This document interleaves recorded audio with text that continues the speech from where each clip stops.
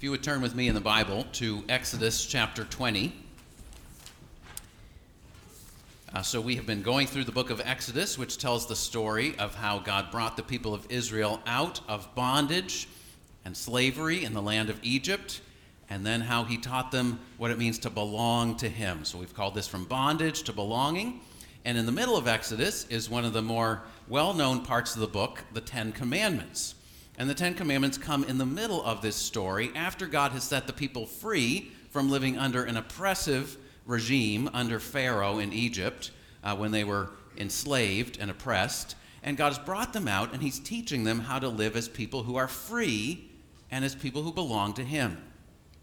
And so we're looking at each of the Ten Commandments one by one and digging into them to understand what they mean and looking at them in light of the story of the Bible. So this morning we're looking at the 9th commandment, which is chapter 20 and verse 16. It's a short one, but here's what it says. Exodus chapter 20, verse 16. You shall not bear false witness against your neighbor. One of my earliest memories from when I was about 5 years old is of a time when I told a lie. It was a beautiful summer day. My aunt had taken me and my cousin raspberry picking. We picked a few cartons of raspberries. We put them in the back of the car, just behind the back seat where my cousin and I were sitting. My aunt told us, "Don't eat any raspberries before you get home." I don't remember her reasons. Maybe she wanted to wash them first. Maybe she didn't want us to stain our clothes or the seats of her car. But the raspberries were juicy and sweet and delicious, and I could reach them from where I was seated, so I helped myself to several on the way home. When we got back, my aunt noticed that there were not as many raspberries as there had been, and so she asked me, "Gregory, did you eat these raspberries that I told you not to eat?" And I said, "No, I didn't eat those." My aunt wasn't fooled.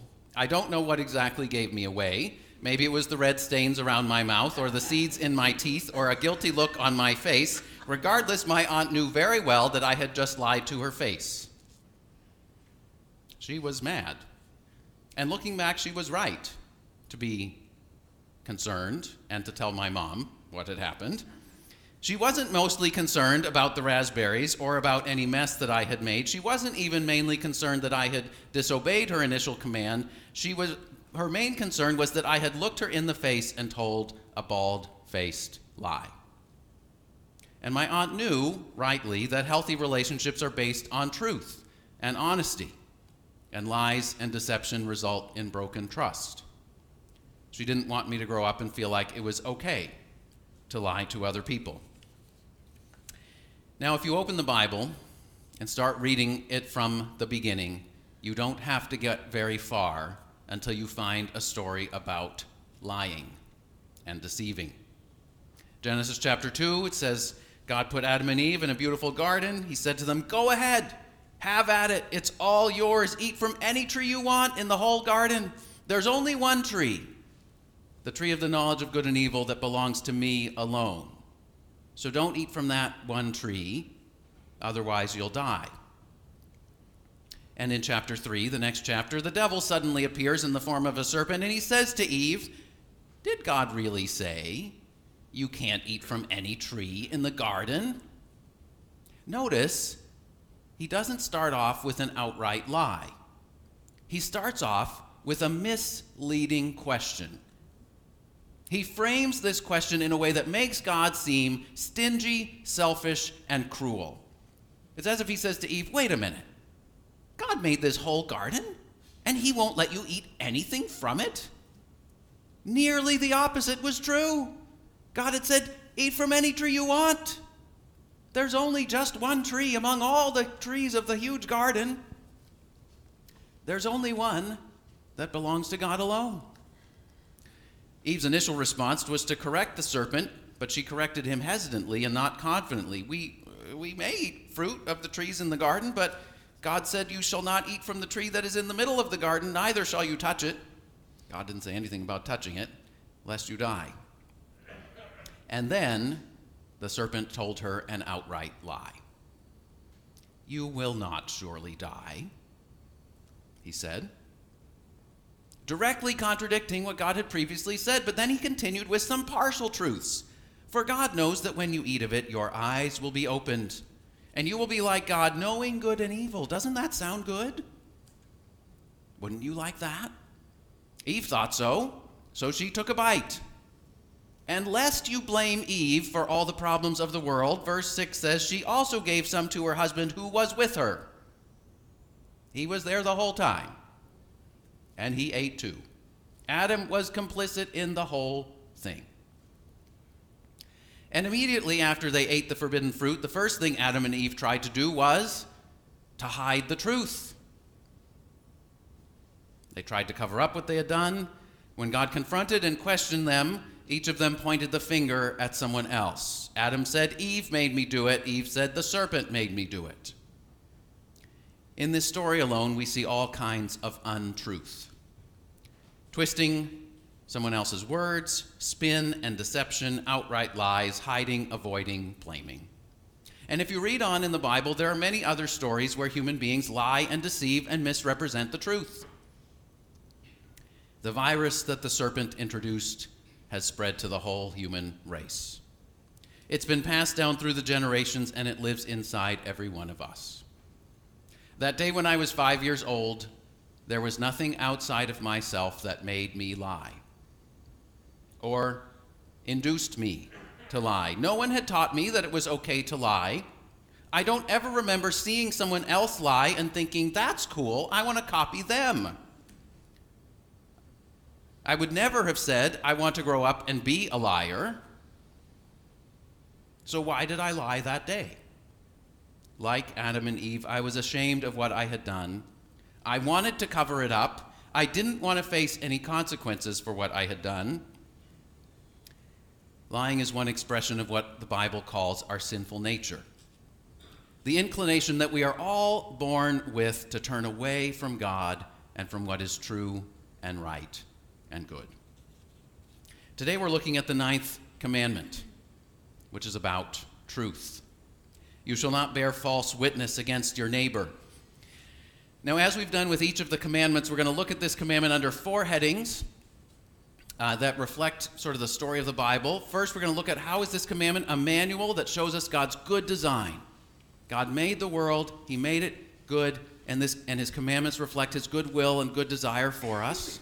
So how is this a good rule? How is this a manual that shows us God's good design? Second, we'll look at how is this a mirror that shows us our sin. In other words, how we fall short of God's good design. How the world doesn't work properly today. Third, we'll see how is this a window that shows us Jesus, our Savior, who came to rescue us from our sin. That's the good news. And fourth, we'll look at how it's a guide that shows us God's path.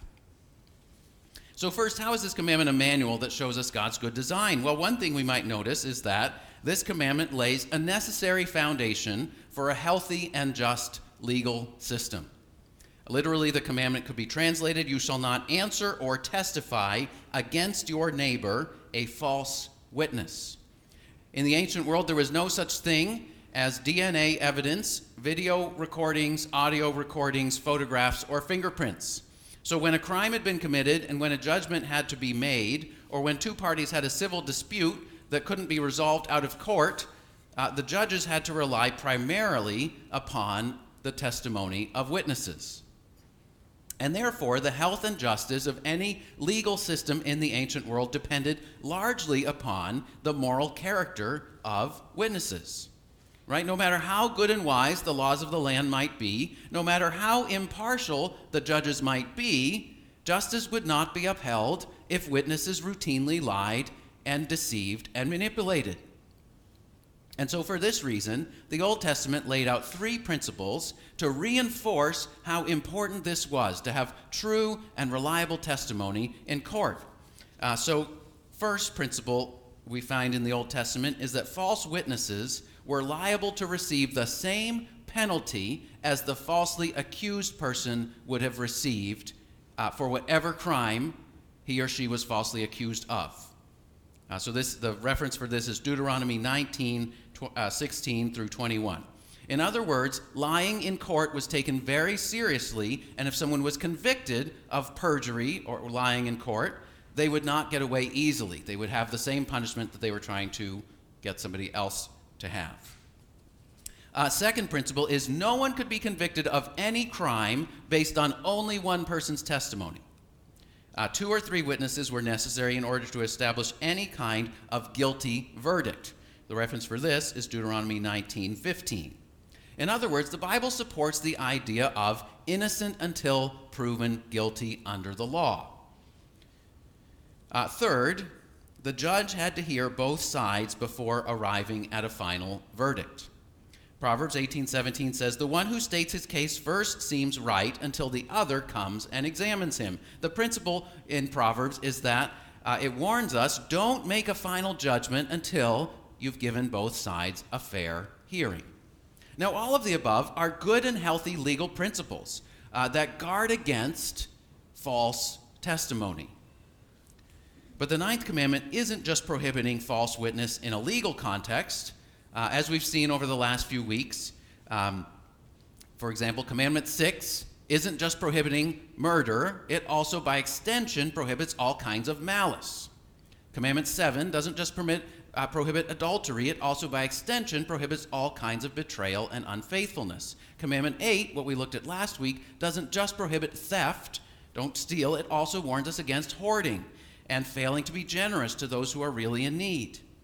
And Commandment 9 doesn't just prohibit perjury in court, it prohibits all forms of lying and deception that cause harm to our neighbors, our fellow human beings, and that dishonor God. Now, of course, some people ask, but are there any circumstances in which it would be okay to lie or deceive? What about the example that always comes out? What about people in Nazi Germany who were hiding Jewish people in their houses, right? Does this commandment say you have to tell the truth if the Nazis knock on your door? Well, what does the Bible say about this? Well, there are 2 stories in the Bible where somebody lies and the Bible clearly portrays their action in a positive light. So one example is found in the beginning of this book of Exodus. Pharaoh wanted to kill Hebrew baby boys, and he instructed the midwives, the Egyptian midwives, to carry out his command. When they were delivering a baby, if it was a girl, fine, and if it was a boy, kill it. And when they refused, they didn't want to do that. They did the right thing. They did not follow his command, and so he summoned them, and he says, "Why haven't you followed through?" And they said to Pharaoh, "The Hebrew women aren't like Egyptian women. They give birth before we even get there." In other words, they gave an intentionally misleading and deceptive answer to a cruel and murderous tyrant. And the next sentence says, God dealt well with the midwives. Why did God deal well with them? Because they were defending innocent children from a murderous tyrant. The next example is Joshua chapter 2. Rahab the Canaanite was hiding 2 Israelite spies in her house. The men of Jericho come knocking at her door. They want to arrest those guys, probably kill them. And they say to Rahab, where are they? Do you have them? And Rahab said, they went that way. It was a lie, but it saved their lives. And Hebrews 11 says Rahab was commended for her faith and her hospitality. So in both of these instances, people's lives were at risk from a sworn enemy. That's when it might be okay to lie and deceive. If someone is in a murderous rage and someone else's life is in imminent danger, the priority should be preserving human life. But here's the thing, 99.9% of the time, we are in no such situation, right? That is an exception, but it's a very narrow exception. And there's a relatively small number of situations in human life that fit under that exception. There are a very small number of stories in the Bible where someone lies for a good reason. There are a very large number of stories in the Bible where someone lies and deceives for a bad reason. Jacob lied and deceived because he wanted to get ahead of his older brother Esau. His uncle Laban then lied and deceived because he saw Jacob's success and he was envious of Jacob.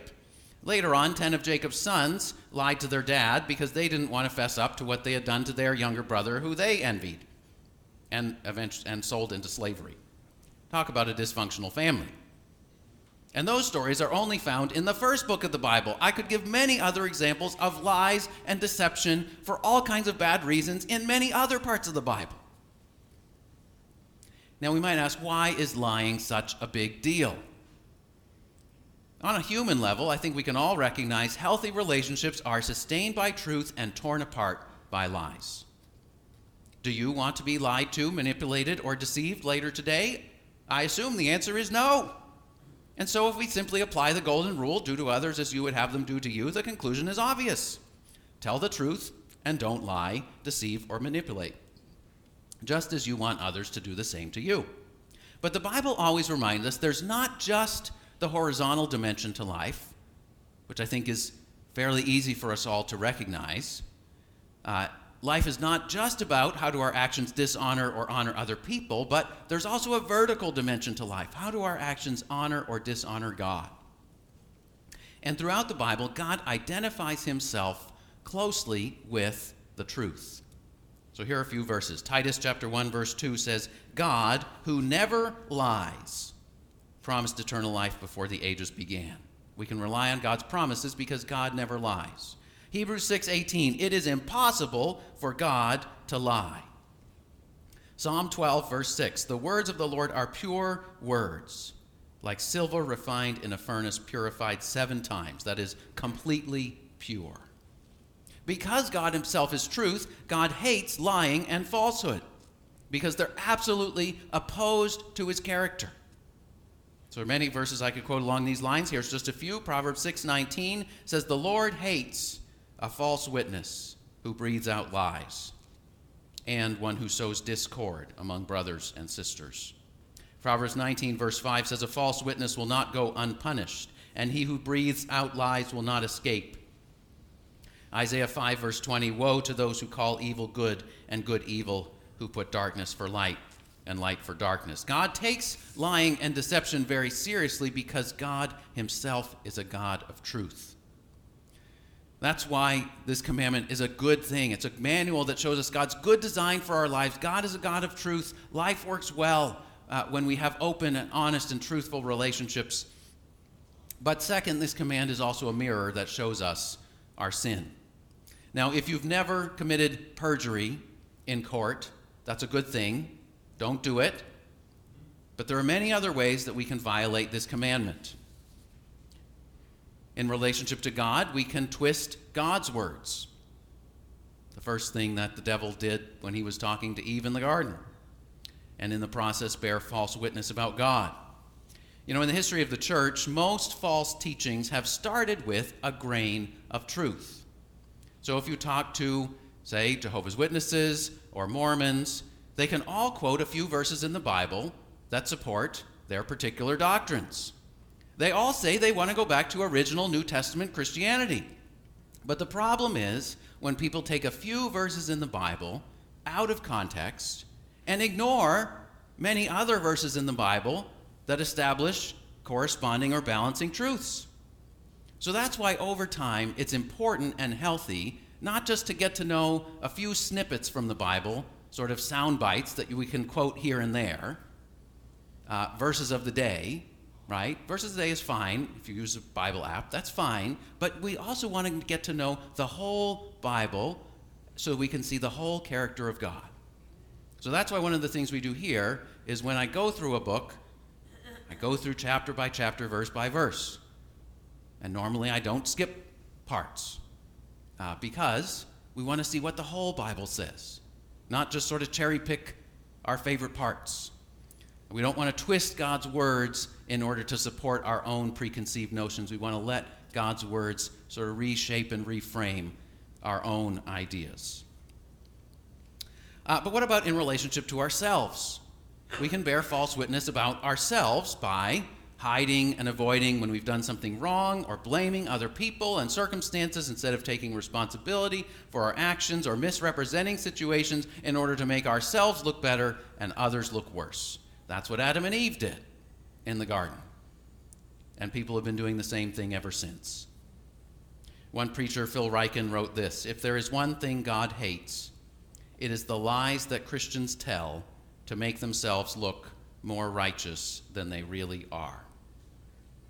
Jesus said in Matthew 23:27, "Woe to you hypocrites!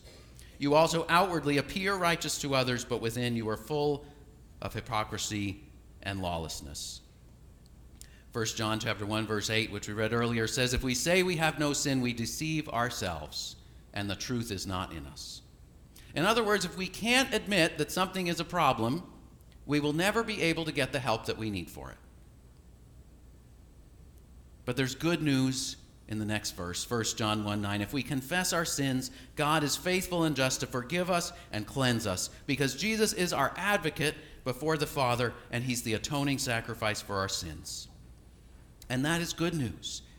When we admit what we've done wrong, when we confess our sins, when we're agreeing with God's verdict, and when we do that, God promises not only to forgive us, but also to cleanse us. But what about in relationship to others? Right? We can bear false witness about God. That's a serious thing. We can bear false witness about ourselves. But the focus of this commandment is you shall not bear false witness against your neighbor. How might we bear false witness about others? Well, one way we might do this is by jumping to conclusions without first examining the facts. That's what Jesus warns against when he said, "Judge not, that you be not judged, for with the judgment you pronounce you will be judged, and with the measure you use it will be measured to you." Matthew 7:1-2. Now that verse does not mean that we should never come to any definite moral conclusions. That verse does not mean that we should never make a strong statement after carefully evaluating a situation. Jesus made plenty of clear and strong statements, saying this is right and this is wrong. So don't judge doesn't mean never say anything's right or wrong. What it does mean is don't rush to judgment. Don't confidently publish your verdict on a situation if there are significant facts that you don't know and haven't bothered to look into. Or how about slander and gossip? That would fall under this commandment. Slander is spreading a false report about someone else. Gossip is saying things about someone else that may or may not be true, but they are not necessary or helpful. And both are violations of this command. Ephesians 4:25 says, "Having put away falsehood, let each one of you speak the truth with his neighbor." But then verse 29 goes on. It says we shouldn't just say anything and everything that we think is true.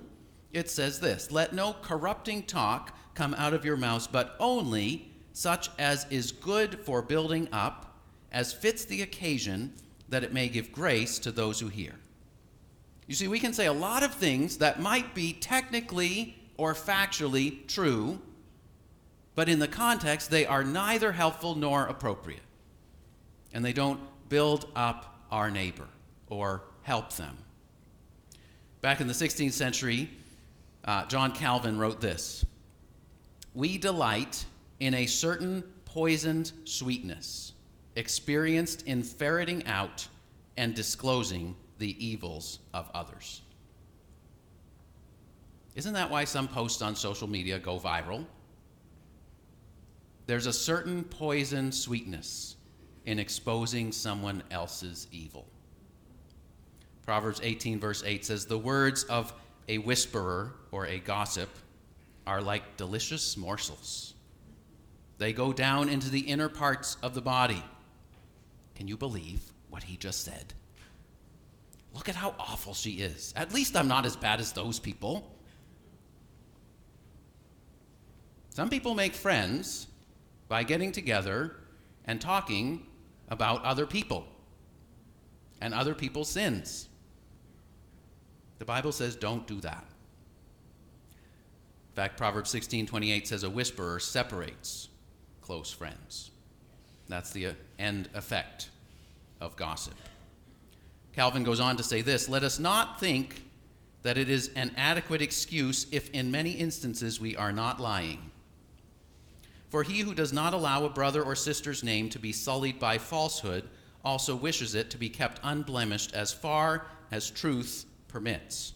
In other words, you might know someone else's dirty laundry. You might know their past, things that maybe they're ashamed of, from their past. You might know their flaws. You might know their present temptations to sin and struggles with sin.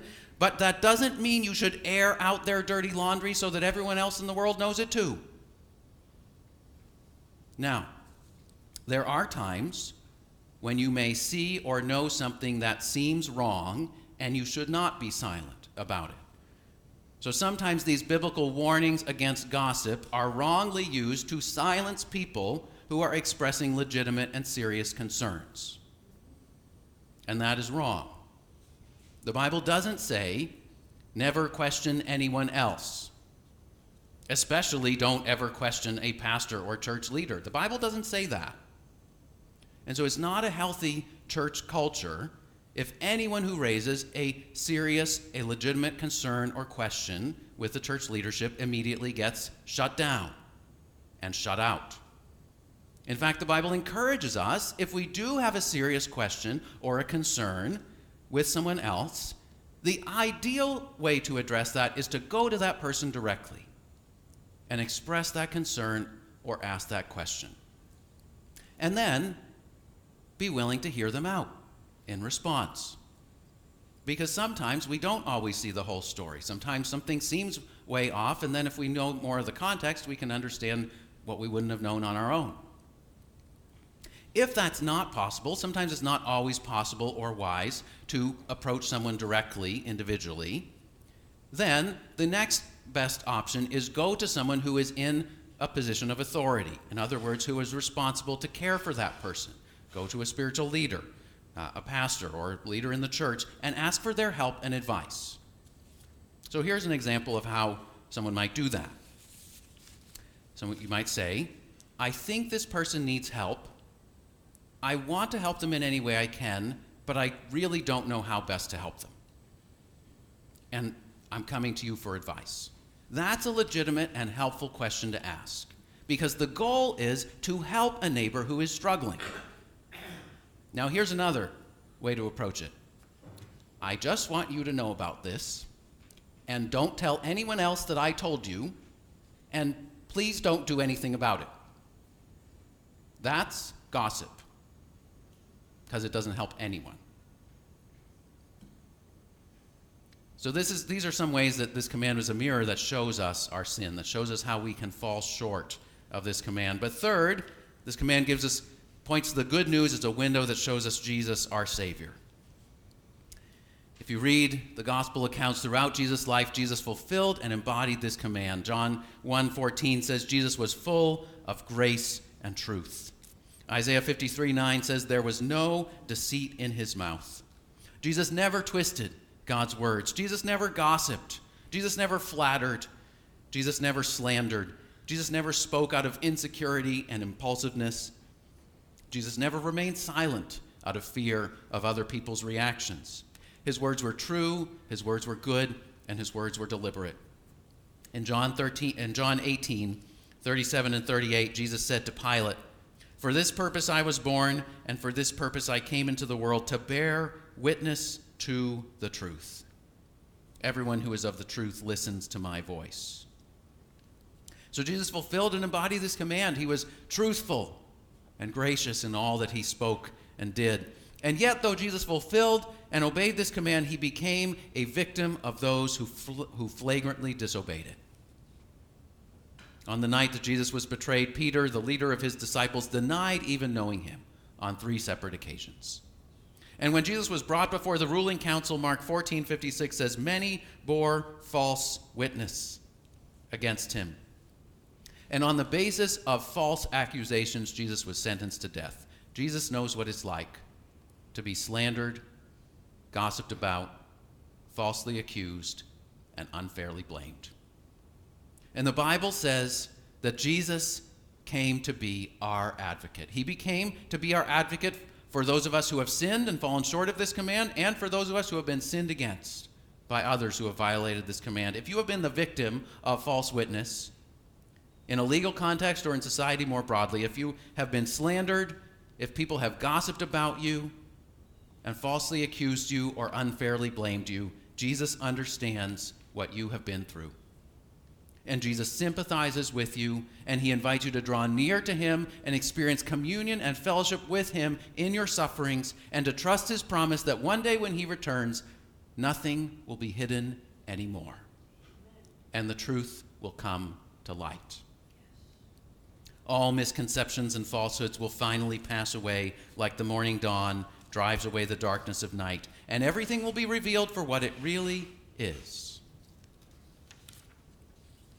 But Jesus can also be our advocate if we have lived in the darkness, if we have lived in the shadows, if we are trying to hide and avoid and blame, if we have falsely accused, gossiped about others, slandered them. 1 John chapter 2, verse 1 says this, if anyone does sin, we have an advocate with the Father, Jesus Christ the righteous, and he is the atoning sacrifice for our sins. In other words, Jesus bore the punishment that we deserved when he died on the cross. And he calls out to us, like God called out to Adam and Eve in the garden when they were hiding from him. He said, where are you? Jesus calls us to come out of our hiding and avoiding and blaming and come into the light of his presence and his truth, and to confess our sins, to receive his forgiveness. Have you ever been in a situation where you couldn't shower or bathe for weeks on end? Maybe you had a cast on, maybe you were recovering from surgery, maybe you were on a wilderness hiking trip, maybe the place where you were living had no hot water. Whatever it is, coming to Jesus and confessing our sins is like coming back home and taking a long hot shower after not having bathed for many days or weeks. Jesus said in John 8, verse 32, if you abide in my word, you're truly my disciples. You will know the truth, and the truth will set you free. If you come to Jesus honestly and truthfully, he will set you free from the lies you have believed and spoken. That's the good news. Finally, this command is a guide that shows us God's path. I've already given a number of specific examples throughout the sermon, so I'm going to end here very briefly, and then we'll take communion. But in our relationship to the world, how can we be a people who are truthful, open, and authentic? That's what the Apostle Paul encouraged us to be in 2 Corinthians 4, verse 2. Paul wrote, we have renounced disgraceful and underhanded ways. We refuse to practice cunning or to tamper with God's word, but by the open statement of the truth, we would commend ourselves to everyone's conscience in the sight of God. Brothers and sisters in Christ, we live in a world where falsehoods of all kinds seem to be increasingly prevalent. Spin, deception, gossip, hypocrisy, double standards. Part of our Christian witness to the world is being people who value the truth, who honor the truth, who live by the truth, and who are trustworthy as God himself is. And these same qualities are what will help us grow together into an increasingly healthy and spiritually mature church. Here's what Paul said in Ephesians chapter 4, verse 15. Speaking the truth in love, we are to grow up in every way, into him who is the head, into Christ. That's how we grow to be a strong and healthy church, by speaking the truth in love to one another. And even to ourselves, reminding ourselves of the truth and of the love of Christ. So let's pray. Almighty God, you are truth, you are light. We thank you for sending your Son Jesus, who faithfully bore witness to the truth. And we thank you that he died on the cross so that we who have fallen short of this command might know your forgiveness and your cleansing power. We pray that you would help us to be a people who love your truth and who increasingly live by it day by day in our relationship with you, in our words and thoughts and actions relating to ourselves, and in our words and thoughts and actions about others, toward others. We pray this in Jesus' name. Amen.